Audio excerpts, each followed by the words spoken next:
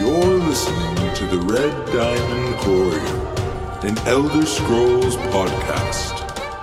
Here are your hosts, Bob Chichinski and Dog Bark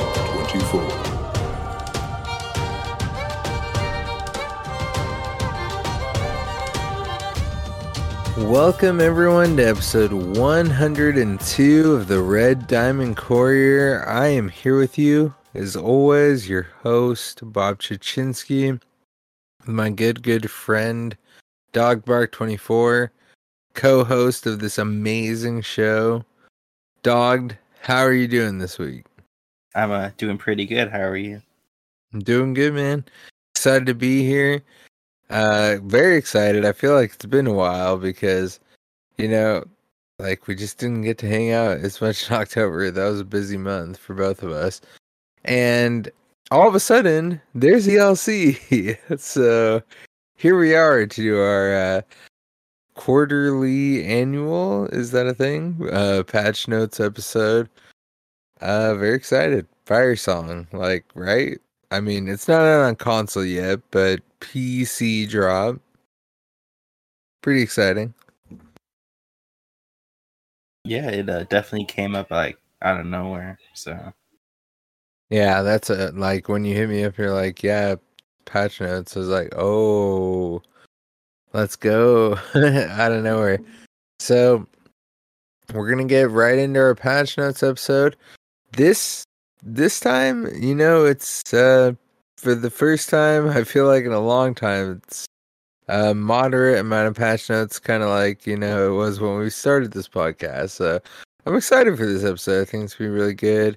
We got some interesting stuff going on, not too crazy stuff. And we have this new interesting DLC stuff coming out. So brand new stuff, always exciting. Of course, we do have our news and some PvP patch notes stuff too going on, and just PvP in general. So we've got it all for you, and we're gonna start it off with the news. So, Dog, why don't you let them all know what's going on right now?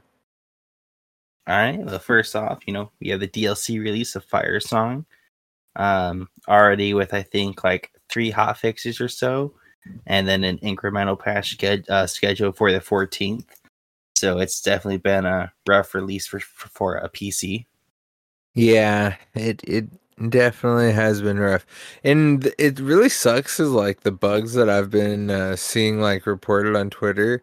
They're just random, the most random things no one would expect.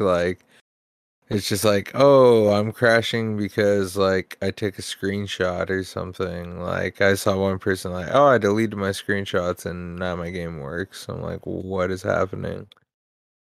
Yeah, that is definitely super random.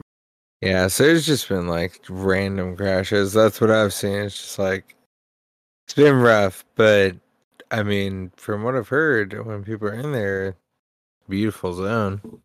Next up, the Witches Festival is over. So how has your Witches Festival been, Bob? My Witches Festival was pretty good, honestly. I mean, of course, as this year's theme seems to be, I wish I had to play more. Real life and just everything has taken me back so much, but it does make me enjoy the time that I get to play a lot. And there was a bit of event burnout, honestly, because we've had so much, and I had a hard time choosing between my time was very short, so I was well, do I want to do double XP, grind out champion points, or do I want to go for all the gold, or do I want to go for all the gold plunder skulls of the day, the Dremora skulls? So I would kind of divide my time. Plus, my PvP addiction right now is insane. I want to spend so much time in Cyrodiil. I've been having so much fun.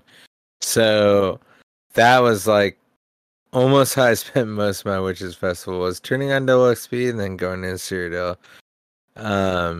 And I just had a good witch festival. I enjoyed it, honestly. How was yours, dog? Mine's been pretty good. Like the first half, I was doing like everything except for I would only do like one of either the trial or the arena. So the first half was just doing a bunch of trials and stuff.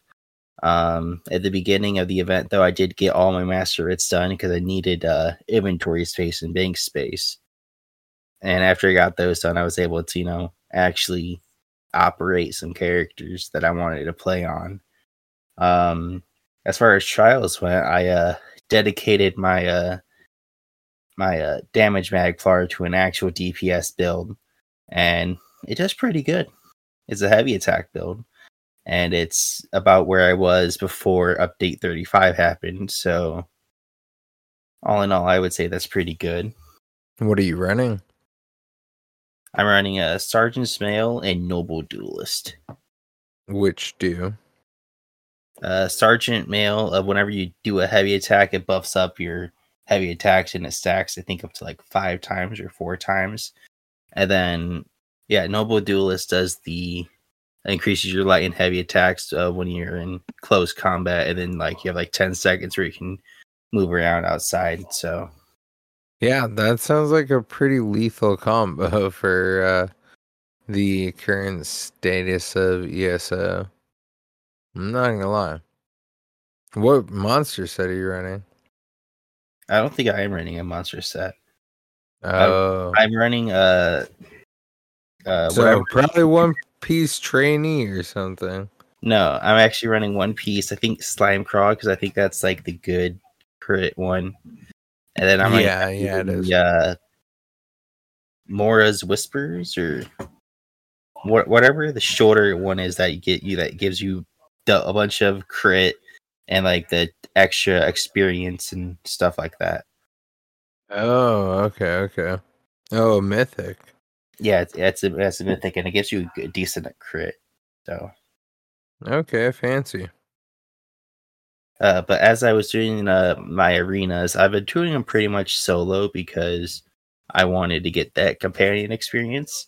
And I've managed to get Ember and Isabel to max level. So now I have all the companions at max level. So I felt pretty accomplished with the Witches Festival. Dang, to max. Yep, level 20 here. Yeah, level 20. So I don't even have one to max. yeah, I mean, So I'm pretty jelly. yeah, you get to use the ultimate, which doesn't save and doesn't spawn in at 500. So most of the time, it doesn't actually do anything for me because I don't actually keep them around long enough to like hold 500 or whatever their ultimate is. I'm not gonna lie, that makes me feel a little better by having never experienced one of their ultimates. Yeah. And then lastly, I had some interesting trio groups to say the least. One in particular I got kicked out of.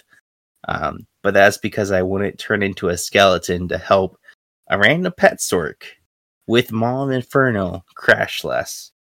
Because apparently me turning off my costume and turning into a skeleton would help. And every time he called out a bunch of people, like half the group, that weren't skeletons. But somehow this guy always missed his fat Daedroth spewing fire everywhere that just spawned in when he was like, oh, I crashed.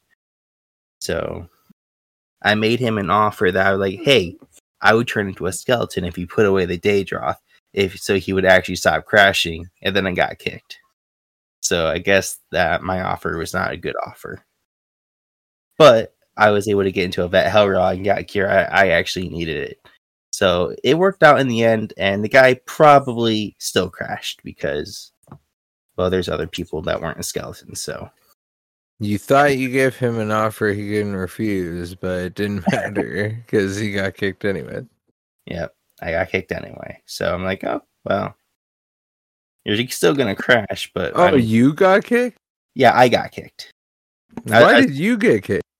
Because I wasn't going to turn into a skeleton, and I told him to take off his Daedroth, and I would turn into a skeleton, so. So the whole group kicked you? I mean, whoever's crown kicked me, because you don't need, like, consent of the whole group. But yeah. Wow, that's savage. Yeah. Like I said, though, it worked out, so. Well, there you go.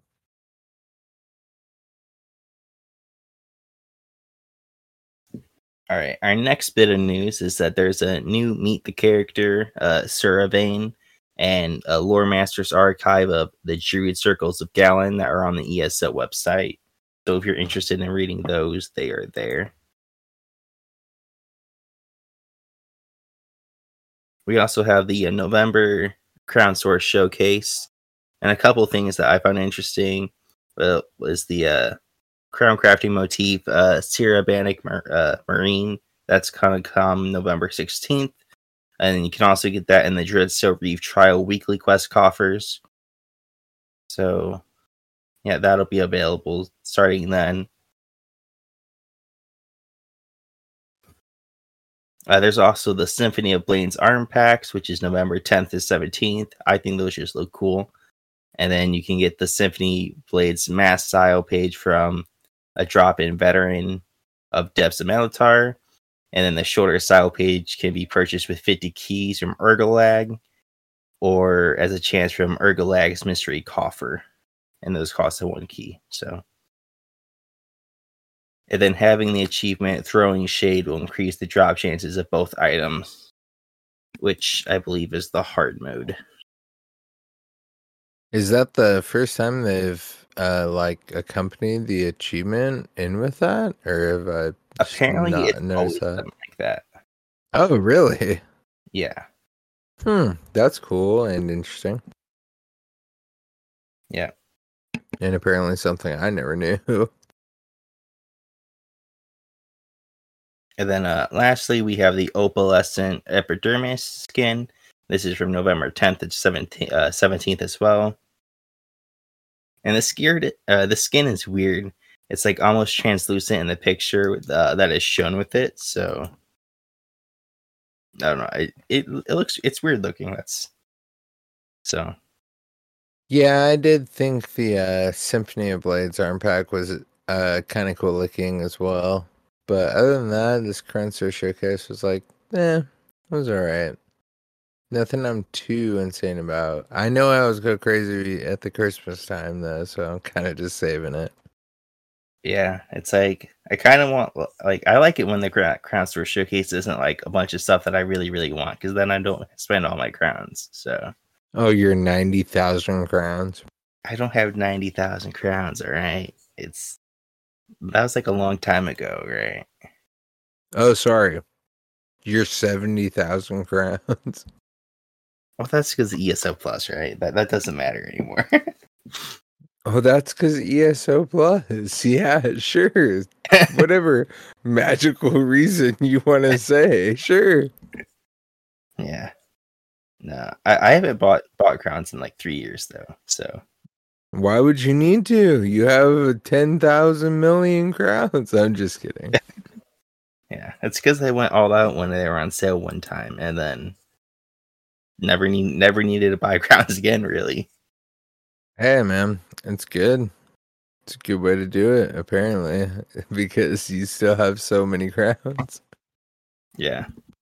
I mean, some months, like you said, you don't spend some, and then you get ESO Plus, and then that stacks on top of what you already had. It's like, wow, there it goes. All right, and our last bit of news is Taverns and Tales. This is a new sweepstakes, and there's 10 amazing ESO treasure chests that are available to win. The treasure chests include a host of ESO and Legacy of the Bretons goodies, in addition to a gift voucher for the official Bethesda gear store. So that's pretty cool. And then you can also earn a total of 10 bonus entries by spending event tickets.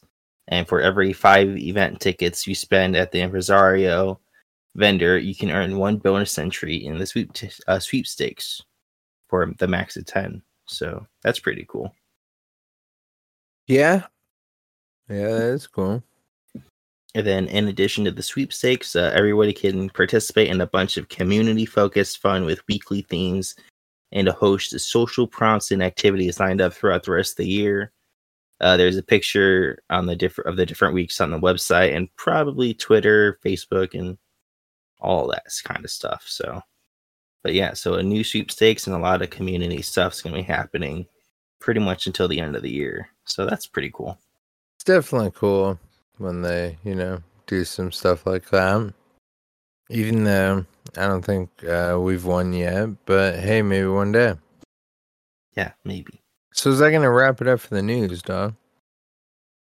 Yep, that's all the news for this week. All right, so let's get into the current state of Cyrodiil, which, as I'm understanding, is pretty bad, unfortunately, because there is a full game-breaking bug on PC from this patch where siege and camps aren't going away, and both the space and the siege is unusable. You also can't place more siege in a different area because the broken siege counts towards the cap.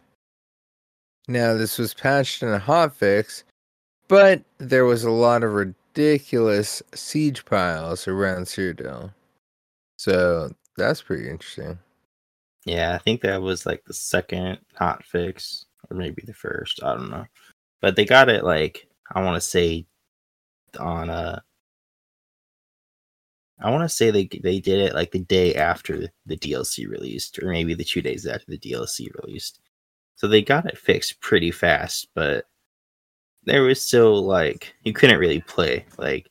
I when I was trying to test out my thing, I went to go to Glade Mist, which was owned by AD, and we were trying to break a wall, but we couldn't siege the walls because we had to siege it from the mine side hill, and we were able to someone broke the outer wall. So I went in. I'm like, oh, I'm just gonna go to the front door, and we're gonna do a ram. Well, we couldn't do a ram, so that was problematic. And the only way we could do it was hit 3 ballistas against the inner postern wall, which definitely was not working because a bunch of AD showed up. So, all right, next up we have Emperor scaling in Cyrodiil. The health bonus for having an Emperor crown for your alliance will now scale depending on how many home or natively owned keeps you have controlled by your alliance. For example, if you own all 6 of your home keeps, you'll get the full bonus as Emperor, but for each of those you don't own, the health bonus is reduced. The Emperor passives will now scale in a similar way to the alliance-wide health bonus, but for each of the 6 home keeps your alliance owns, the bonus will be up to its full value. For each one that is not owned by your alliance, the passive benefits are reduced. So I had a comment on there, but then I just read it and I realized that they must have changed it since I looked at it last. And this is actually a pretty interesting change because it has to do with your home keeps. And one thing that you'll see emperors do a lot is that they'll kind of just let all the home keeps go and only to find their last emperor keep, which can be fun, but is definitely interesting sometimes, because a lot of times if you can't get to the inner keeps, your inner home keeps, your inner emperor keeps, more people can't really join to help. Otherwise they have to run from the gate all the way over there, and nobody wants to make that run.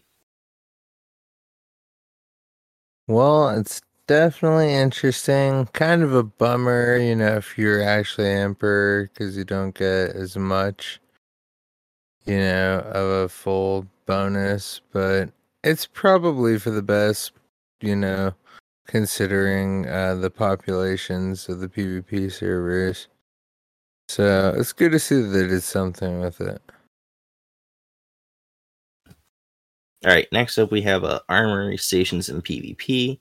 Armory stations have been added to portal keep locations for each alliance in Cyrodiil and each sewer entry in Imperial sewers.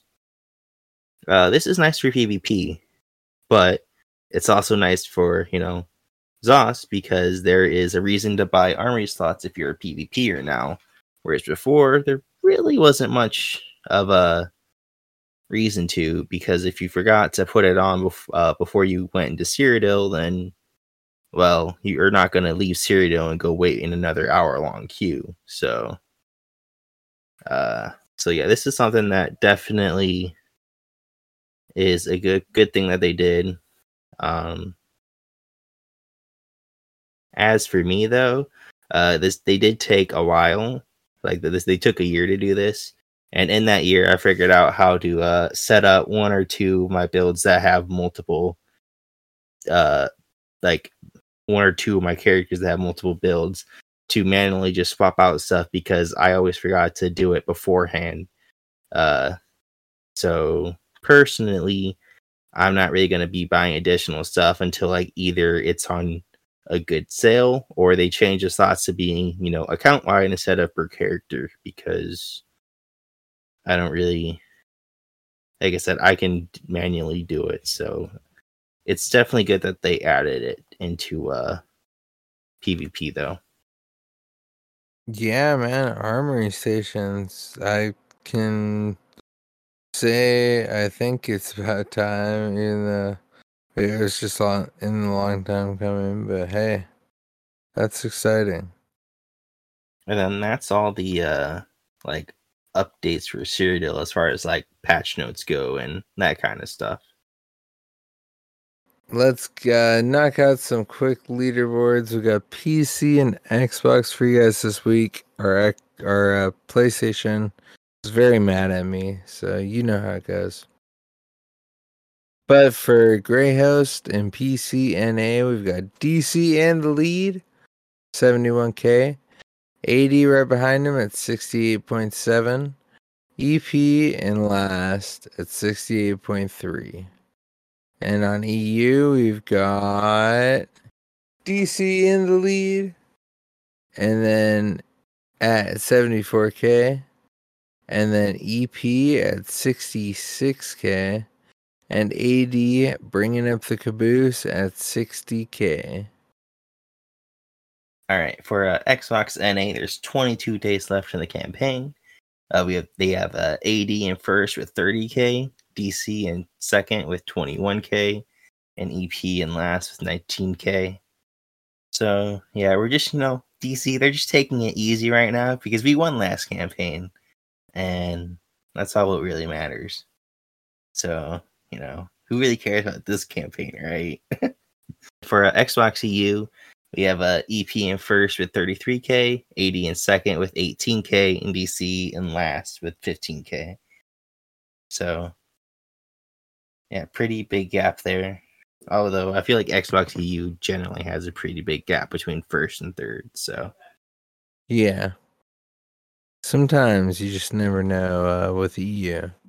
Yeah. And once again, PlayStation scores.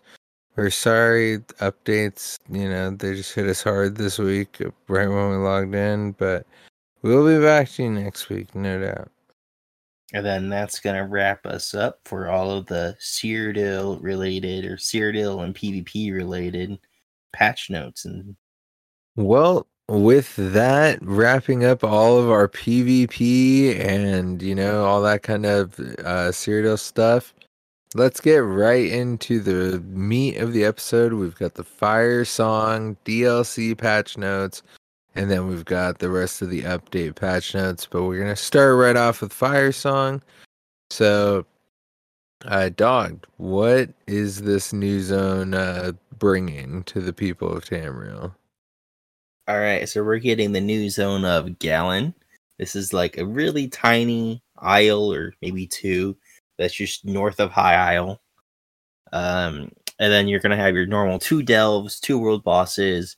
You're going to have some volcanic world event locations, and some wandering world bosses again.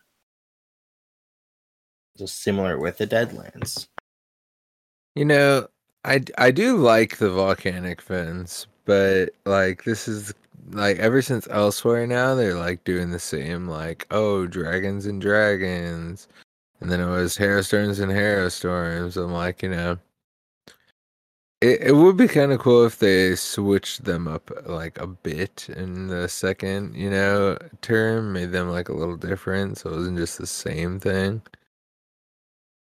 Yeah, I mean, at least they're not like Deadlands portals, right? Oh Like going to gosh, Deadlands portals in the Deadlands.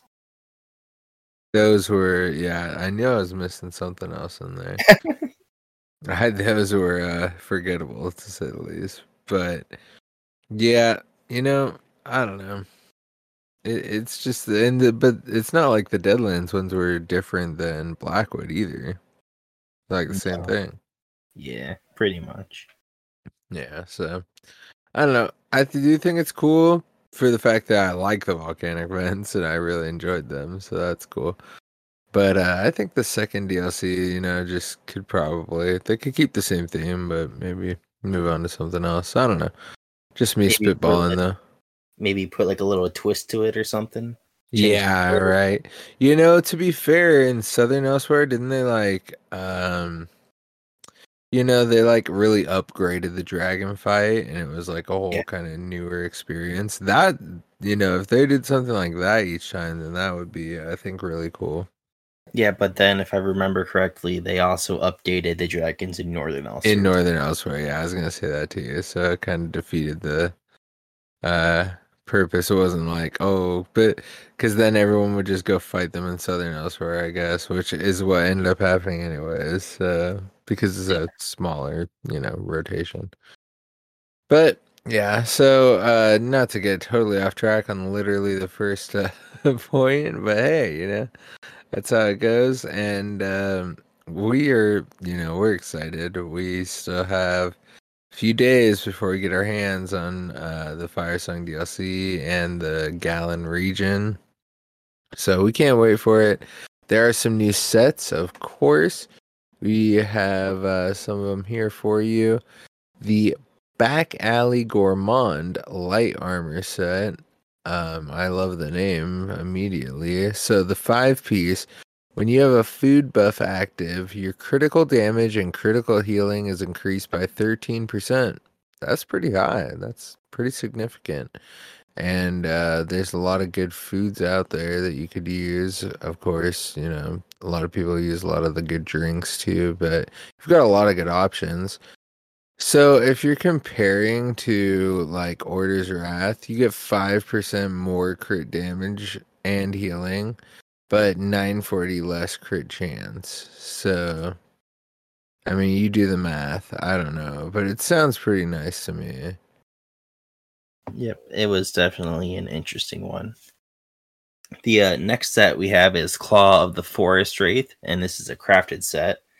And this one is going to add 2 things of crit chance, weapon and spell damage. And then its 5th piece bonus reads, it adds 2037 crit chance to your class abilities. And when you compare it to Mother's Sorrow or Leviathan, you lose out on a Magicka or Stamina, depending on which set you use, but you gain the weapon and spell damage. And Mother Sorrow's 5th bonus gives your 1528 crit chance, but applies to all abilities. So it's a little bit different. You get 500 more crit chance. This is really only good if you're using mostly class abilities. So I kind of just think Templar because I play Templar. And they have a really good spammable. I could see Necromancer too, because I like the Scythe skill. I don't know if that's really good or not, but that's my spammable whenever I play that. Yeah, lots of interesting sets for sure. Yeah, what I really like about this set is that it kind of enforces you to go with your class abilities instead of just any abilities. It puts more of a class-oriented focus on you. So that is definitely nice to see, considering how just no class identity builds have been lately. So many builds are just focused on the same weapon skills or guild skills. Just kind of gets a little bit lame. So it's nice to see some class identity. yeah, Of course, how many people are going to use it? Who knows? I don't know. It depends. All right, next up we have a couple of new mythic items this patch. The first one is going to be a medium chest. It's Thon's Lark Cladding. If you continuously sprint for 1 second, you gain the ability to pass through enemies. Enemies you pass through become charmed for 4 seconds, removing their ability to attack or cast abilities as they move toward you. Charming an enemy this way restores 678 stamina magicka to you and heals you for 678 health. Charming an enemy removes you from stealth. So, Bob, what do you think about this mythic? I'm trying to imagine a situation where someone's like, oh, yeah, I really need to go get 700 magicka and health and stamina right now, so I'm going to go sneak around and charm this person. Yeah, I was thinking like, oh, like you might be able to pair this up nicely with, Vampire, when you can just like whenever you sprint, you turn invisible, but as soon as you charm an enemy, it removes you from stealth. So Yeah, when that, I was first like hearing you read it, I was like thinking in my head, okay, this could be good with Night Blades. And then as it got to the end, I was like, it pulls you out of stealth. I was like, well, I mean, I guess you could still like hit someone with it and then like dip into invisibility again right after, I guess. I don't know. But I don't know. It doesn't sound like a very practical one, honestly. yeah, my biggest complaint on this set is that NPCs, they can push you around however much they want. So I'd rather just them make the NPCs not push you around at all. Like that would be my preferred thing, especially since you can just run right through a Zerg of players. So in like PvP, so Yeah, that's true.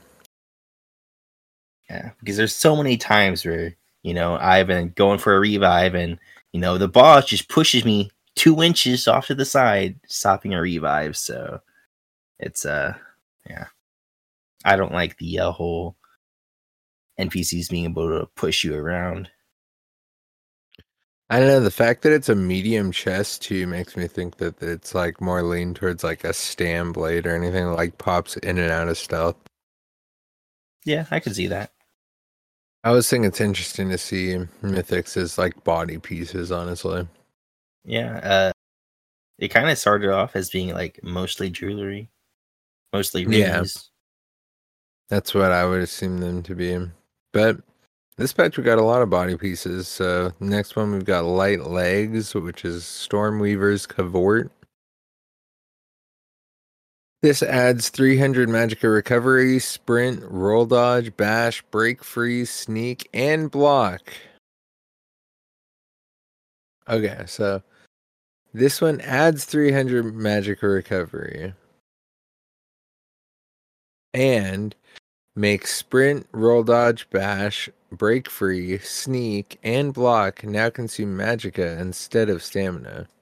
You cannot regain magicka while blocking, sneaking, or sprinting, just like you can't regain, stamina like that normally.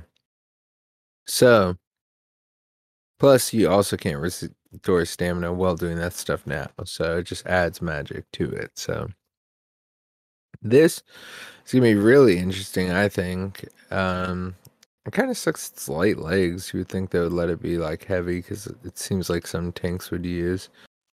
But I might have to try it on my tank personally, and just like go full magic instead of stamina.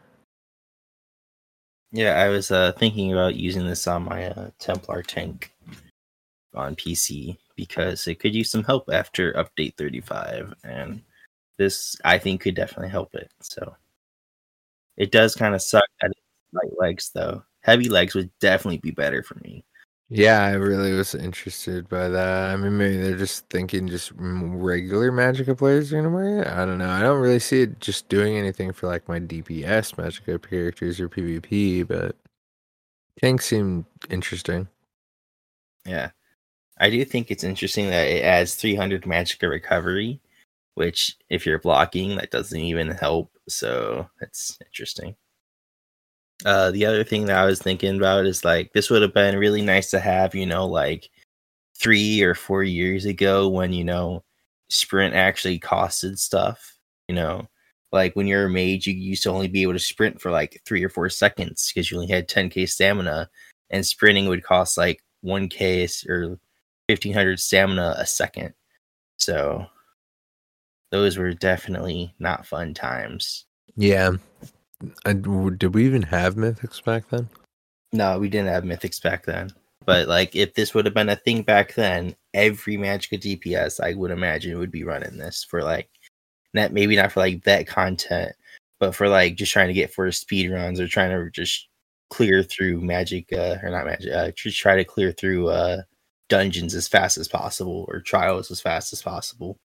Yeah, I can't even keep up with Magic DPS anymore. They got so tired of using the one weapon Zos gives us that now they're doing dual wield and bows and stuff, and I'm just like, I can't do this. Yeah. Here's your Magicka character. Here's your stamina themed weapons. Have fun. Yeah, go do melee. I'm like, no, that's not what I do. Yeah. All right, the last mythic item we have here is the heavy belt of Sirabane's Ward. You cannot move while bracing.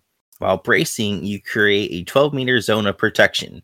Allies within the zone increase their block mitigation by 30% and their health recovery by 950. And then there's a dev comment. The block mitigation and health recovery only affects allies and not the set wearer. Use shield wall with this ability at your own risk, as you won't be able to move for the duration of the ultimate. Okay. Why did they add in that bit about shield wall at the end? Because you have block up, I guess, so that means you can't move during the duration. So if you were to like use shield wall and you're standing in some like big bad AoE, you're gonna die probably. Okay, fair enough. I definitely think this is going to be a pretty good one for off tanks because you're just going to be able to help increase the block mitigation of the main tank, and yeah, I think you're also going to be able to. This could also be like something that some healers might use to help, just to kind of like help your off tank too. So it'll be interesting on how many different ways this can be applied to help other, people in trials. Yeah, so 13 meters is if you guys are familiar with Sanctuary and the circle that it puts under you, that's a 10-meter circle. This is 13, so it's a bit bigger. Let me see. So also similar to Lord Warden's, which is only an 8-meter circle. So 12 meters is pretty big. It's bigger than either of these other two sets. And not only are they getting block mitigation, but they're getting health recovery. So I definitely see a lot of people probably trying to sneak this into their tank builds, like you said, Dog, for off tanks too, for sure. Gives them something to wear that's not like the basic, usual trial sets that all the other tanks have already. Yeah, I agree. All right, so after kind of reading those mythics, especially the last two, there's like little dog comment / question that I had, and what's the difference between blocking and bracing, right? Like as far as we can tell, it means the same thing, and it's only used as like fluff for a technical definition, but works the same in the game. And it's just kind of honestly just a bit confusing to have like one mythic being all right whenever you're bracing. Wait, no. Yeah, it's kind of confusing when you have one mythic be like, all right, whenever you're blocking, this happens. And then the mythic literally right underneath it is whenever you're bracing, this happens. And it means the same thing. It's just a bit weird.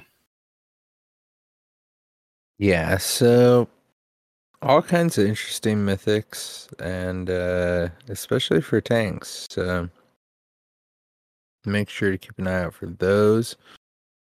And yeah, as usual, with Mythics, you got leads to go get before you could dig it up. So make sure to pay attention to those.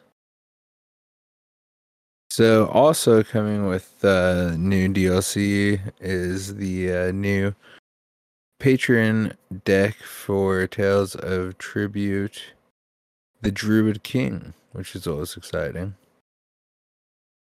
Yeah, I'm starting to wonder if we're gonna get like a new deck like with every Overland DLC now, or if it's just gonna be like, all right, here's these now 5 decks, right? This is the 5th. No, this would be the 9th, right? Yeah, this would be the 9th one. So I wonder if they're like, no, nine's an odd number though. They have to add like at least another one, right? I don't know. They might be adding more decks, or maybe they're not. I don't know. But 9's definitely a weird one, so I can definitely see them at least adding one more next year. All right, coming with the Gallon Zone, there are some new collectibles and dies this DLC. We have the Firesong Obsidian Mask, the Dreofe Old Growth Sigils Based in Furnishing, the Yephalon's Body brand markings, the Yephalon's Face brand markings, the Phoenix Moth Pet, and the Ascendant Lord's Greatsword outfit piece, or the Ascendant Lord's Greatsword outfit style, the King Organum's Wine die, and lastly, the Pellin's Paragon outfit style. And then we also have some more new mythics. We obviously have, the 3 mythic items that we said before, but also the Blessings of Stone's music box, the Bark Root Blessing Skin, the Elder Tide Shoulder Style page, and the Ancient Map of Fargrave. And I think probably a few others, but those were like the big ones that I was like, oh, these are like the big ones to point out. So to go along with all this other new stuff, we've also got new titles: Guardian of Gallon, Mighty in Magma, Sower's Savior, and Eye of the Queen. All right, and finishing up the new additions to the Firesong DLC, we have new furnishings. First off, there's a little note about furnishings, and they have taken a different approach to home goods in Gallon and have combined inventories between the Gonfalon Bay and Vestir vendors, Maruza in Gonfalon Bay, and Ormax Limitoir in Vestir. Both vendors sell all new home goods introduced in High Isle, and a few new furnishing introduced in Gallon, which include the sunflower clusters, some sea daffodils, and beech trees, along with a few others. And then as for other furnishings go, there's a broad selection of Gallon-style furnishing plans, which are obtained from pickpocketing monsters and containers across Gallon. You have various Gallon achievement furnishings that can be purchased in Idrini, Braren, and Vestir, including a pair of massive megalith hands and a volcanic lava spout, provided you have completed their associated achievements. The volcanic lava spout sounds pretty cool. Crafting plans for 5 new Firesong Druidic style furnishings that can be found very rarely by participating in volcanic vents in Gallon, so definitely be sure to be farming those volcanic vents. And then lastly, you can get new tribute tapestries that can be found for the Chimera and Forest Wraith from tribute reward purses. So more tribute tapestries with the DLC. But this is going to wrap up the new additions with the Gallon Zone with Firesong. Lots of new fun Firesong stuff for everyone to go get into for sure. And that's going to bring us to our Robots Radio break, which, as always, we want to remind you guys we're part of the so wildly popular Robots Radio Podcast Network, where if you go check out robotsradio.net, you will find a plethora of awesome shows that you will probably enjoy, just like ours. So go check it out, robotsradio.net. Ahoy there, ye landlubbers! Avast! My name is Captain Logan, and I'll be your guide out on the Sea of Thieves. If you love the idea of stealing treasure, cutting down cursed skeletons, fighting off krakens, and raiding forts filled to the brim with shinies, then Sea of Thieves is the game for you. Join me each week as I dive into the news and bring back the nuggets of information that any sailor worth their weight in salt would desire. You don't have to be a pirate legend to gain access to my podcast. Just search for Keelhauled, a Sea of Thieves podcast in your podcast app of choice, or head over to robotsradio.net or captainlogan.podbeam.com and get ready to set sail for adventure. Arr. All right, dog. So we're through the Firesong portion here of our notes. We've really got a bunch of Update 36 stuff left for you guys. This is going to be stuff that's coming to the base game, stuff that everyone is going to feel, regardless of whether you own Firesong or ESO Plus or not. So there was a few things that they're throwing out into the game right off the bat. One that apparently people have been really asking for is a target marking system. So they added a new UI system that allows you to mark allies, enemies, and even yourself with a unique icon. Target marking can be used across all types of content, including dungeons, trials, PvP, and in the overland. It can also be used well in a group or solo. So dog, I don't know. Like, are you gonna be out there targeting yourself all day? Because that's an interesting option. I did target myself actually. That was one of the very first things that I did because I didn't know how it worked.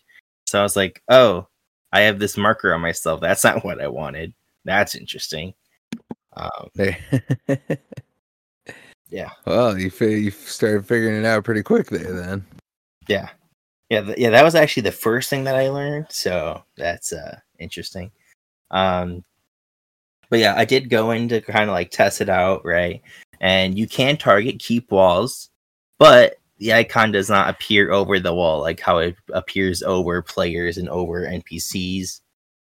It appears by the name of the wall and on your compass at the top of your screen, which is both nice, but it'd be even better if it appeared like over the wall.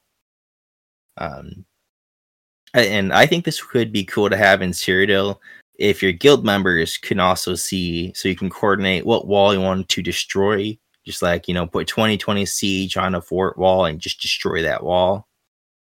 Or, throwing it out there, having bigger groups in Cyrodiil again, you wouldn't really have to make it so guild members also see it, because you can just have like, all right, we have this nice big 16 or even 24-man group again in Cyrodiil, so we can all like siege together. So, but yeah, I definitely think that it's cool that they got it to work inside of PvP. So, especially against walls, because that's when I was thinking when they're saying about PvP, I'm like, all right, like if it doesn't work against like walls, then I don't like. Yeah, it's nice to be able to target healers, but healers can very easily kite in and out, so I don't know how that would work. So yeah. And then a little bit more about the target marker system is by default the feature is bound to the tab key or the right D-pad on gamepad, controller for console. Simply hover over an entity and press the button, and you can select any icon to the wheel to mark to apply the target wall. And then if you want to target yourself, you just look at nothing. You just stare at the ground or stare off in the sky or stare off in some random distance, staring off into a crate. That's what I did. So, one of the next things that they brought here to the base game, which is definitely something that's been highly requested, is the ability to hide pets in towns, all your non-combat pets. So, not just your cute little, bear or chubloon or whatever you have following you around, but your sork pets too, and your warden bear. And it also applies to assistants and companions. So that's kind of nice if you don't want them following around in a very tight, kind of smaller zone. Yeah, apparently this only applies to very specific areas that are like daily crafting, writ boards and writ stations and writ turning areas and basic crafting stations, and I think maybe a few other places. So not just like anywhere in town.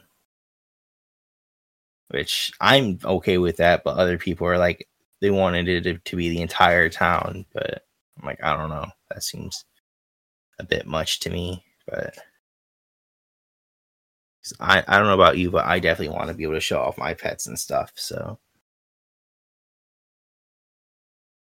and then your own pets will not be hidden if this option is turned on, and if a player whose pets are hidden gets in a duel or combat while near the affected objects, the pets will reappear. So you don't have to worry about being attacked by hidden pets while in a duel. That's good. And the setting can be found within the gameplay menu and toggling limit followers in towns. And this is just an optional feature. And then right now on PC, having this turned on, some people are crashing the desktop when they turn it on, and whenever the feature turns on, they're investigating the issue, and they should be fixed in the next incremental patch. And if you do encounter the issue, they recommend to not using the hide followers option until the issue is fixed. So then another little thing that added was chat narration. So this is an accessibility mode feature, which is now available, that will let you have the game narrate what is said in text chat channels out loud. This setting is off by default, and you can toggle it on by navigating to the accessibility menu in settings.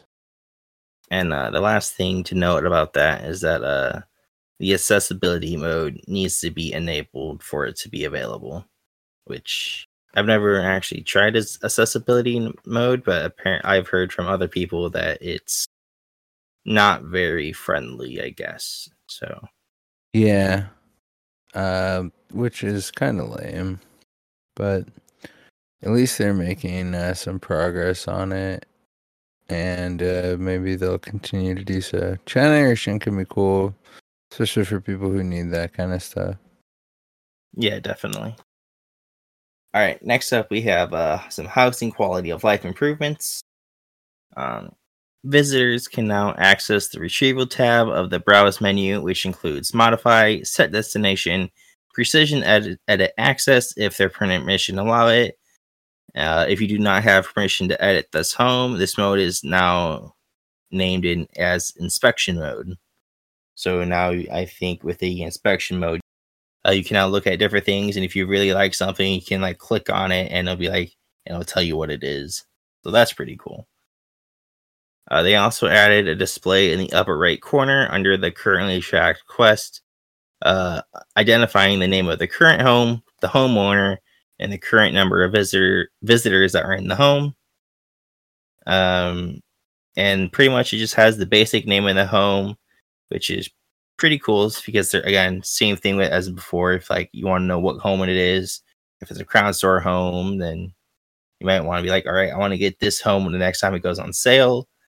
I think it'd be kind of cool if it showed the player name of the house too, players can name their own houses to kind of like go with whatever theme the house is or whatever, however they like decorate it. So some people do Halloween, Christmas, Thanksgiving,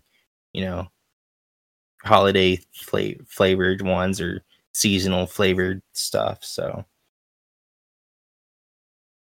all right. I think one of the big ones with the housing quality is that you can now share links to any of your homes via chat or in the guild message of the day. Links to your homes can be created from the collections menu or from the house information panel shown while in how home is browsed or inspection mode. This I don't think is that big for PC because they have some really nice add-ons that does that for you. But if you don't have those add-ons, it's pretty big for PC, and it's also really big for consoles because one of the things that I think especially console players have been wanting for a while is like a dedicated guild tab for housing.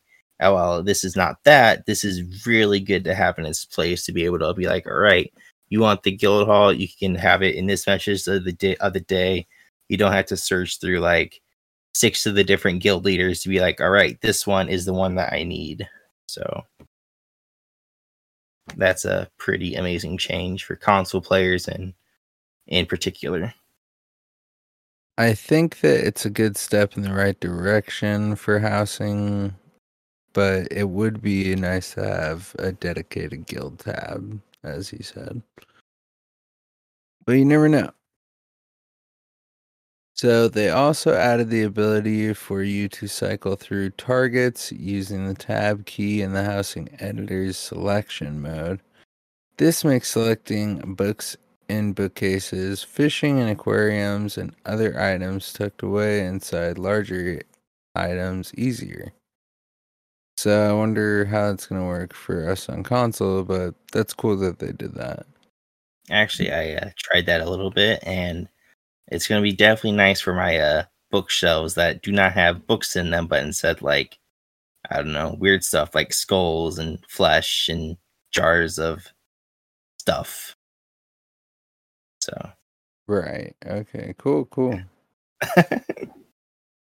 Well, that's good for you and all your weird objects on your shelves there, dog. Thank you. So, furnishings intended to hang on walls now align more naturally with surfaces, aligning flat to the surface instead of embedded at sideways in the surface. So that happens to me on all my paintings, so that's definitely going to be really nice. Yeah, but you can't forget about those monster trophies and right. bust. So. And then several hundred furnishings were adjusted to use this new tech across a large range of furniture categories, most notably art, banners, mounted decor, paintings, sconces, and shelves, to name a few. Future items tooltips now include the furniture subcategory under the category on the top left of a furnishings tooltip. So there's, a complicated sentence for you. Yeah. All right. Next up, we have daily login reward timer changes. In this update, your new daily login reward will start being available at 3 a.m. UTC for European servers and 10 a.m. UTC for North American servers, rather than at midnight UTC, regardless of region. So, Bob, how do you feel about this change? What are your thoughts? What time does it mean for us? Hold on. Let me see what that means. That is 5 a.m. Eastern time, which would be 4 Central, 2 a.m. Pacific time. Wow, yeah, that's pretty early. I mean, I can't remember when the daily login one was. I feel like it was kind of random, like 5 p.m. or something for me. So I guess that doesn't really bother me as much as long as they're not changing like the pledges and stuff daily reset, then I guess that's okay. Yeah, my thoughts are kind of just like, oh, why? Like it's been like the same for so long, and then now they're changing it, and it's like, why? But they're gonna do a change, but they're not gonna make the change for like all the daily stuff be universal. I think that's the thing that I find like the most weird about it. Like I feel like if they're gonna change stuff around, they should make all daily things reset at the same time. Yeah, you can have NA and EU have like different reset times. I'm fine with that, but you might as well make everything, the daily quest and daily your login reward reset at the same time. So they also increased the drop chance of the Antiquity Leads, Sclerotic Tentacle, and Bloodshot Oculus for the Mora's Whispers mythic item. So there's some fancy names for a fancy item I don't have.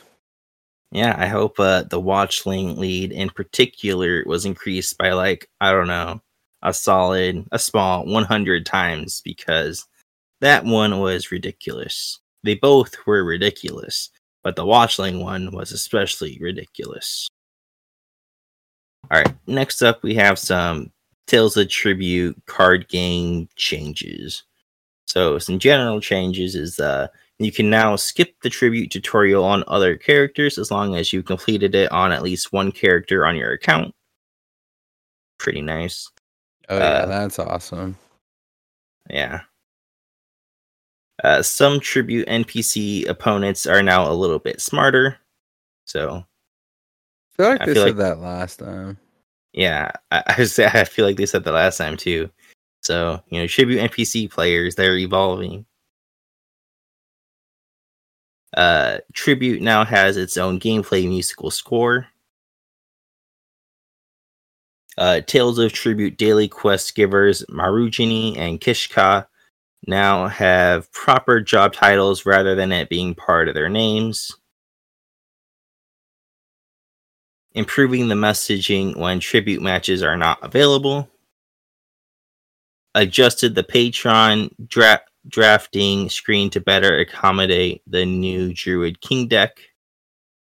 I wonder if that means they changed the colors around, because that would be nice.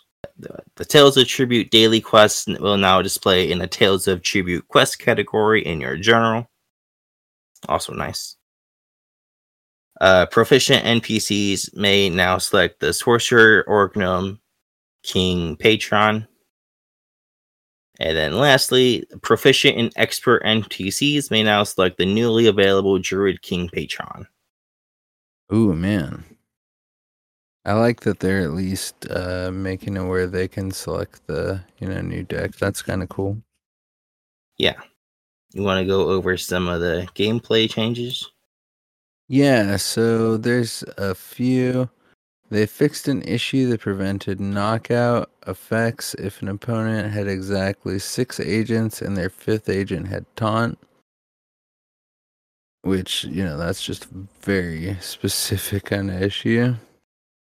Yeah, very specific. I don't know how they would found that, or how someone would be like, all right, that's weird. Like, I don't know how anyone figured that out. And then lastly, there are several card changes. Naming them out won't be fun and it won't be fun to listen to. So be sure to check the patch notes for it. I'm not a huge, Tales of Tribute fan, but I don't think there is any crazy changes or anything like that. I could be very wrong though, because like I said, I'm not a huge Tales of Tribute fan. I haven't put in that much time into it. So be sure to definitely check that out. And maybe be like, dog, you missed these really big, massive Tales of Tribute changes. So, well, you know what? I'm just not going to tell you about it. I'm going to go learn them and then beat you. So there you go. Yeah. I'll become the number 1 Tales of Tribute player among the two of us. There you go. All right, and we do have some companion stuff to talk about, but before that, there's one last thing. They fixed an issue that caused all loot in Graven Deep and Earthenroot Enclave to follow curation rules rather than just bosses. Only bosses have curated drops for item sets in these dungeons. I mean, this doesn't apparently sound like an issue to Dogged, but it was to me. I mean, all right. So I got Earthenroot Enclave today as my random dungeon, right? We killed trash mobs, and I got one set piece. I also got a set piece out of a chest. Both were new set pieces. So, I don't know. I'm just saying. I prefer the curated set pieces or set drops of chests and trash mobs. So, Yeah, you know, I'll take curated drops from any possible anything. I agree with that. yeah. I'm just saying, I don't think they needed to fix that. I think they could have left it as, Oh, when I read it, I thought it was like they fixed an issue where the bosses only dropped the specific dumb pieces, and because that was stupid to me. Oh, yeah. No, it's the It's bosses are not dropping that. finally. It's just that chests and trash mobs are apparently curated too. Of course. All right, companions. We have a few companion changes here. All right, first off, Ember's hidden wallet has a slightly higher chance to drop multiple times in a row. So if you're going on a pickpocketing spree, that's better.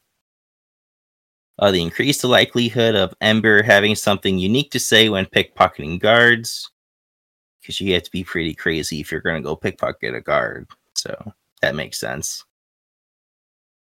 They updated the companion's dual wield ability Swift Assault to now use the same player animation as Flurry, and they updated Isabel's Penetrating Strikes ability to share the same animation as Biting Jabs. This ability now hits 3 times instead of 4, but maintains the same total damage done. And so this is just them doubling down on these changes from Update 35, which means that those are going to be there to stay.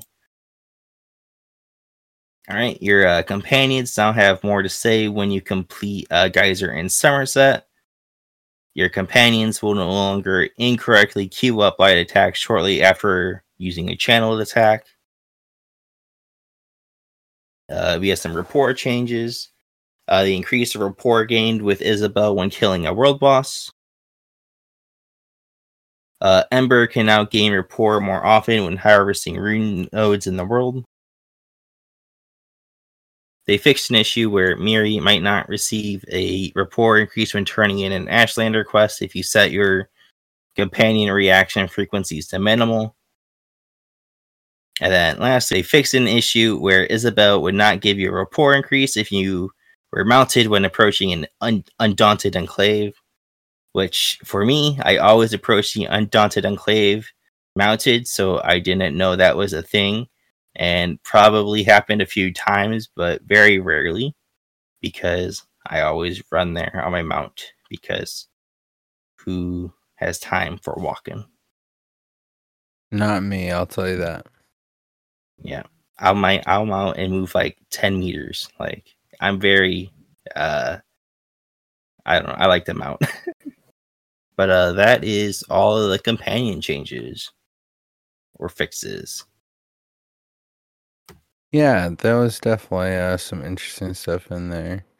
Seems like they are, constantly working on the companions and trying to keep it relevant and moving in a good direction. So it's good to not see it fall by the wayside. Yeah, I definitely agree with that. All right, next up, you can now accept a daily alchemy writ, even if you just turned one in from a previous day. So, alchemy writs are now fixed, and this is a fix that the community has been waiting seemingly ages for, especially if you were on PC, because that has been a bug for a little while longer than it has been on console. So I know many people are happy with that fix. So they added a new option to improve device performance when the game client is not in focus by enabling By enabling limit background FPS within video settings, the game client FPS limit will be set to 30 when the client is not in focus. So this reduces system resource usage when it is not needed, and the setting is enabled by default. So if you don't want it on, you gotta turn it off. Now, they added a new column in the potency rune tab at the enchanting station as well that communicates what level glyph the rune makes. Runes that have not yet been translated will display a question mark.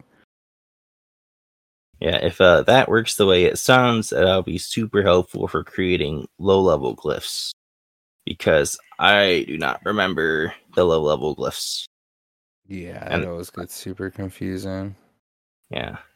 I know my Regera and my Rapora and my Atade, and I don't know what the other one is, but I know it's the one that I have like 2,000 of, so I know that's the 150. So, anything else I don't know what they are. All right. Next up, we have the mail. They fixed an issue where you cannot immediately read mail after being notified of new mail. The mailbox would appear empty, or mail would be displayed with no contents.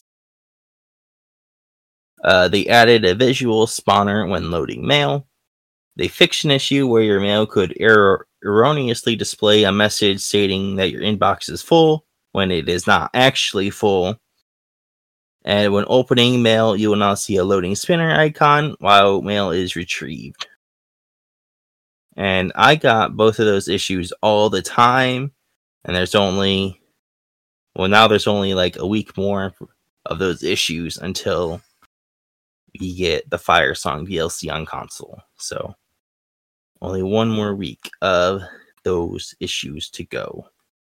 All right, well, at least they're touching up some stuff in the mail, because it, I don't know. It's still a base game system that could use some love, so it's good to see.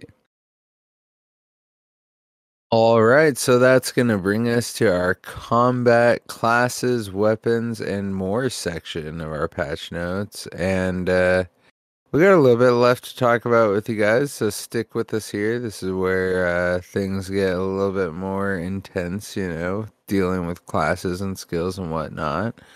So right off the bat, we got some issues that they worked on. They fixed an issue where rezoning could cause your character to load a different ability bar in some rare cases. And this happened with a lot of wall elements. So, as you can imagine, things are going wrong. But they fixed it. So, the next one, they fixed an issue where you could become stuck heavy attacking indefinitely after dodge rolling while inputting a light attack. So if that happened to you, then that's actually kind of funny. I'm not gonna lie. But actually, heavy attacking indefinitely, I feel like that's happened to me before, where I'm just holding my greatsword like up in the air, running around. Has that ever happened to you, dog? That one, yes. I didn't really have it happen until I started doing a heavy attack build. See, right? I'm telling you, Yeah. it's like it happens. Yeah, hopefully this also includes the blocking into a heavy attack bug too, which I think it might be the same now that I think about it. But yeah, because if they can get both of those bugs fixed, that'd be pretty good for heavy attack builds. Because heavy attack builds are really good. Heavy attack builds are doing a lot of damage until your heavy attacks aren't working. Then your heavy attack builds are doing 0 damage for the time being. So hopefully this means heavy attack builds are much better. Well, I think that's what they wanted, right? Is to empower heavy attack builds. Yeah. All right, so those were a few of our bug fixes in there. Now we're gonna hop into some of the class changes and skill changes that we have going on within, the classes. So, Dog, why don't you start us off with the Warden? Alright, first off, we have the Arctic Blast morph. They remove the target cap from the damage of this morph, as the damage is no longer tied to stunning enemies. Next up, we have a Piercing Cold. This passive now increases your damage done by 2%, which increases to 12% while wielding an Ice Staff, rather than increasing your Magic or Frost damage by 10%. And there's a dev comment on here. This passive was creating issues with morph choices in the class, as Wardens have a healthy mix of damage types outside of Magic and Frost. Many morphs that are meant to focus on damage are either close to or even eclipsed by the more utility-driven morphs that retain magic damage. And the lack of more DPS-focused ice damage abilities, since they are predominantly made for tanks or utility, create a situation where this passive isn't helping the unique identity of ice mages keep up with other playstyles. By shifting the focus of the passes over to generic damage, that contextually gets stronger for the audience that the passive is made for, we hope to help bring that playstyle up a bit more. So for those ice-focused Wardens, this should help you a lot as long as you have an Ice Staff on your front bar. I wonder if there's still a lot of people doing Ice Wardens. I tried one a while ago, but it's just a complicated build. Now, I guess you don't necessarily have to have only ice damage, because that's true. Increase your damage done by 20, not to 20. This just increases your damage done by 12% now when you have an Ice Staff, so you can have like other things too. Right, yeah. You just have ice as like primary focus. Alright, next up we have Advanced Species. This passive now increases your crit damage done by 4% rather than your armor penetration by 990. And I'm pretty sure that's per animal companion skill that you have on your bar. There's also a dev comment on here. We're shifting this passive's focus away from raw damage and more into crit damage to help focus the class's natural tendency to burst foes down. This change should also help bring up light armor focused Wardens while toning down some of the power that their currently much stronger medium armor cousins have. Now, personally, I like the damage done that it was originally, like 2 patches ago or 3 patches ago. But I guess crit damage is okay. It's not as convenient for PvP, but that's okay. So next we have Glacial Presence. This passive now increases the damage done by your chilled status effect based on a value determined by your highest offensive stats, rather than adding 10% crit damage and healing to recently chilled targets. And they also have a dev comment on this one. It reads, "It didn't feel right having 2 passives that essentially did the same thing between this and Advanced Species. As such, we're making Glacial Presence grant a bonus damage modifier that scales with your offensive stats. This way, we don't need to worry too much about tankier builds getting a lot of power out of this passive, while helping the generic damage of the class go up when utilizing their kit, and rewarding them even more if they are focused on frost damage as a whole. We're not too concerned about the potential critical healing loss here either, since the requirement of an ally recently being chilled was only applicable in PvP, where Warden healers specifically will be losing this small bit of power." Alright, so, call me crazy, but if Advanced Species was still just damage done, then they would not really have the problem that was introduced in the last patch of, having 2 passives now do the same thing and then having to change this one because of them changing Advanced Species again. So, yeah. I don't know. I just really like the old Advanced Species because that's what my stand-in was using in PvP, and I don't know what to do with that build now. So, all right. Next up, we have Templar. First up, we have Backlash. This ability and its morphs have been slightly reworked. The final damage now deals a guaranteed amount of damage based on your highest offensive stats, rather than dealing damage based on the damage it took from you over the duration with a cap based on your weapon and spell damage. The final damage deals approximately 10% more damage than the initial hit at base, and increases up to an additional 200% to reach similar values of power seen before. The final damage now takes more overall damage to reach, to make the payout less reliably reached in PvP scenarios. These abilities are now once again limited to having one active at a time to fix numerous exploits and bugs with this ability. This means if you cast the ability on another target while it's active, it will remove the previous cast. And overall, I think these will be pretty good changes. Not being able to put them on multiple targets kind of sucks when you're going against like two bosses in one fight, but ultimately I don't think it'll be that terrible. And then specifically with the power of the light morph, they increase the duration of minor breach from this morph to 7 to 10 seconds, up from 6 to 9. And this effect is also no longer tracked over the base ability, with an ability timers option enabled to help you keep track of the core ability instead. And that is definitely a good change. Hopefully the heal over time on the other morph isn't tracked with ability timers also. That's something that I noticed because I always look at the ability bar timers and notice that like, oh, I need to reapply, and I should have been reapplied like 3 or 4 seconds ago. So that will definitely be a good change for those skills. All right, so that is actually going to do it for our class changes. Not too much to talk about this time around, which is kind of nice. But we do have some CP changes as well. So a favorite of everyone's Occult Overload. They're going to reduce the damage from 1037 to... They're going to reduce the damage per stage of this star to 1037, down from 2580. This node now also applies a random statue effect to enemies hit.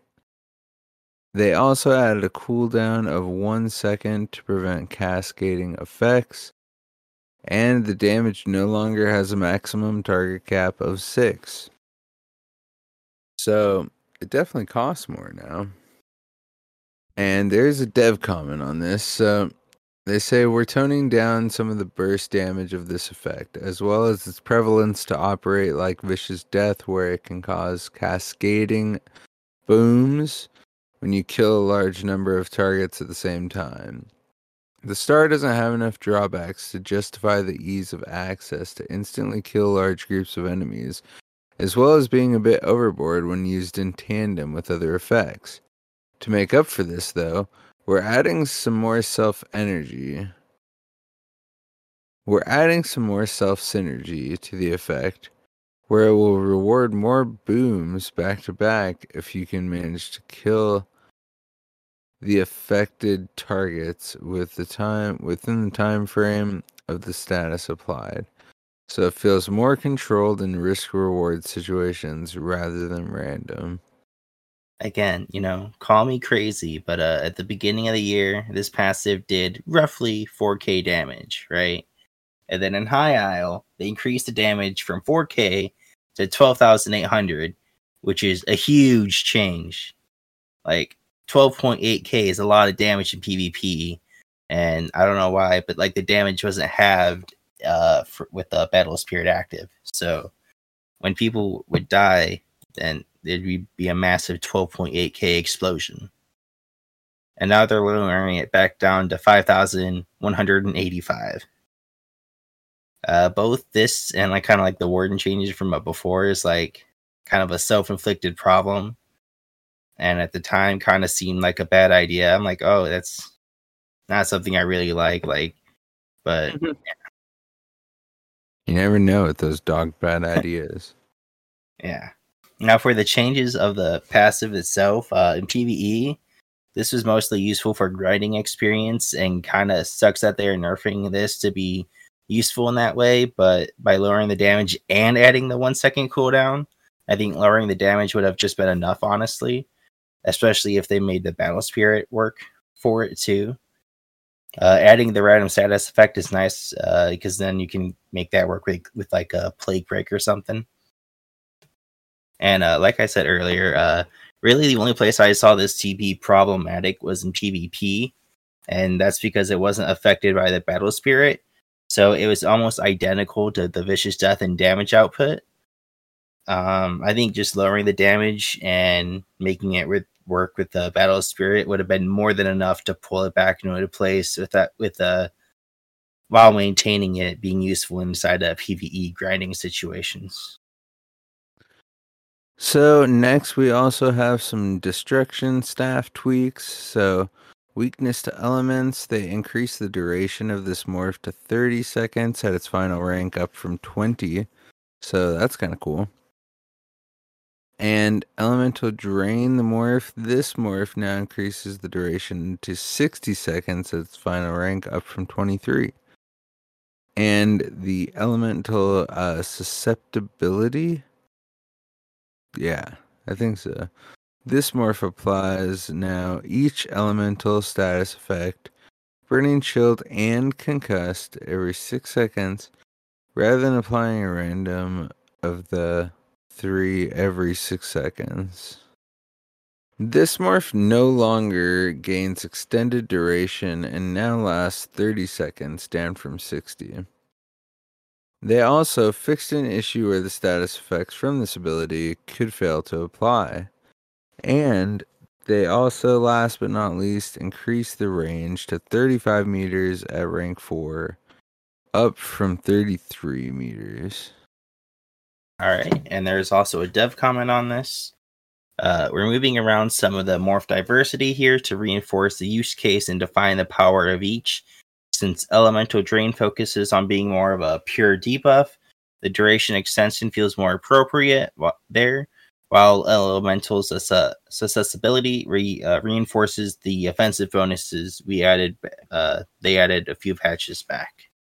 So those are both some good changes for that skill and those morphs.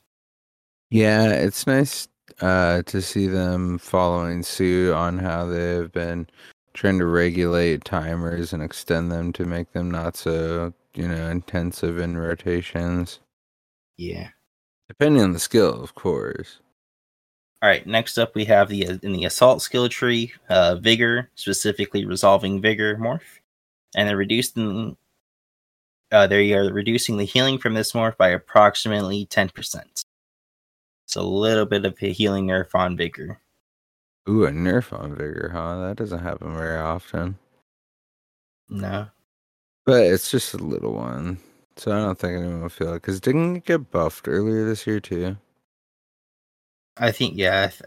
I want to say it was the only skill last patch that got like a slight increase or didn't get nerfed insanely hard at like the rest of the healing skills. All right. And so last but not least, we have one Khajiit passive, Robustness, that got a little bit of a tune-up. So this passive now increases your health, magicka, and stamina recovery by 90 at their final touch, rather than your health and recovery by up to 100 and your magicka and stamina recovery by up to 85. So yeah, there you go. Nice little Khajiit improvement there. Yeah, a small little change there, but still something that I thought, should be in there. All right, so that is going to finally wrap it up for us after a big old Patch Nuts episode. Thank you guys for waiting for us to get it out there. Dog, why don't you finish it up for us and tell the people where they can find us? All right, you can find us on Twitter of the @Red Diamond Cast. You can find us on Facebook of the Red Diamond Courier. Find us in our ESO PC or Xbox Guild of Heirs of the Red Diamond, which you can join on the Robots Radio Discord found on robotsradio.net. And if you check our show notes, you'll find links to all our cool stuff like our merch store, our music producer, eso-hub.com, and also if you've got the time of day to drop us a 5-star on Spotify or a 5-star review with some words on Apple, we would gladly shout you out to the stars on the podcast. So, we super appreciate all you guys do for us, and another great Patch Notes episode down. So, Dogged, where can the people find you? You can find me on Xbox, Twitter, and ESOPC, all at DogPark24. And I'm going to be Bob Chichinsky on Xbox, ESOPC, Twitter, and Twitch. And as long as you spell Chichinsky right, I'm pretty sure it'll work out for you. So, anyways, Dogged, my dude, good hanging out with you. And good hanging out with everyone else. Hope you all enjoyed the episode, and we'll be back for some more very soon, we promise. Thank you guys for your patience, and we'll catch you on the flip side. Yep, see ya.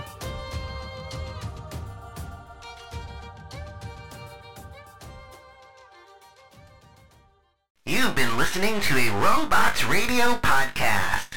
Smart shows for interesting people. Check out all the shows at robotsradio.net. My name is Brian Burton. It's been 26 years since the bombs fell. And since I've left the vault, I've been trying to rebuild. But this isn't the Appalachia that I remember. There's so much more to everything going on. And I promise to find the answer. So if you're out there, if you're listening, just hone in on these coordinates. Remember, there's a place for you at the end. Omega. The Omega Broadcast Fallout Story is available on iTunes, Spotify, and many great podcasting sources.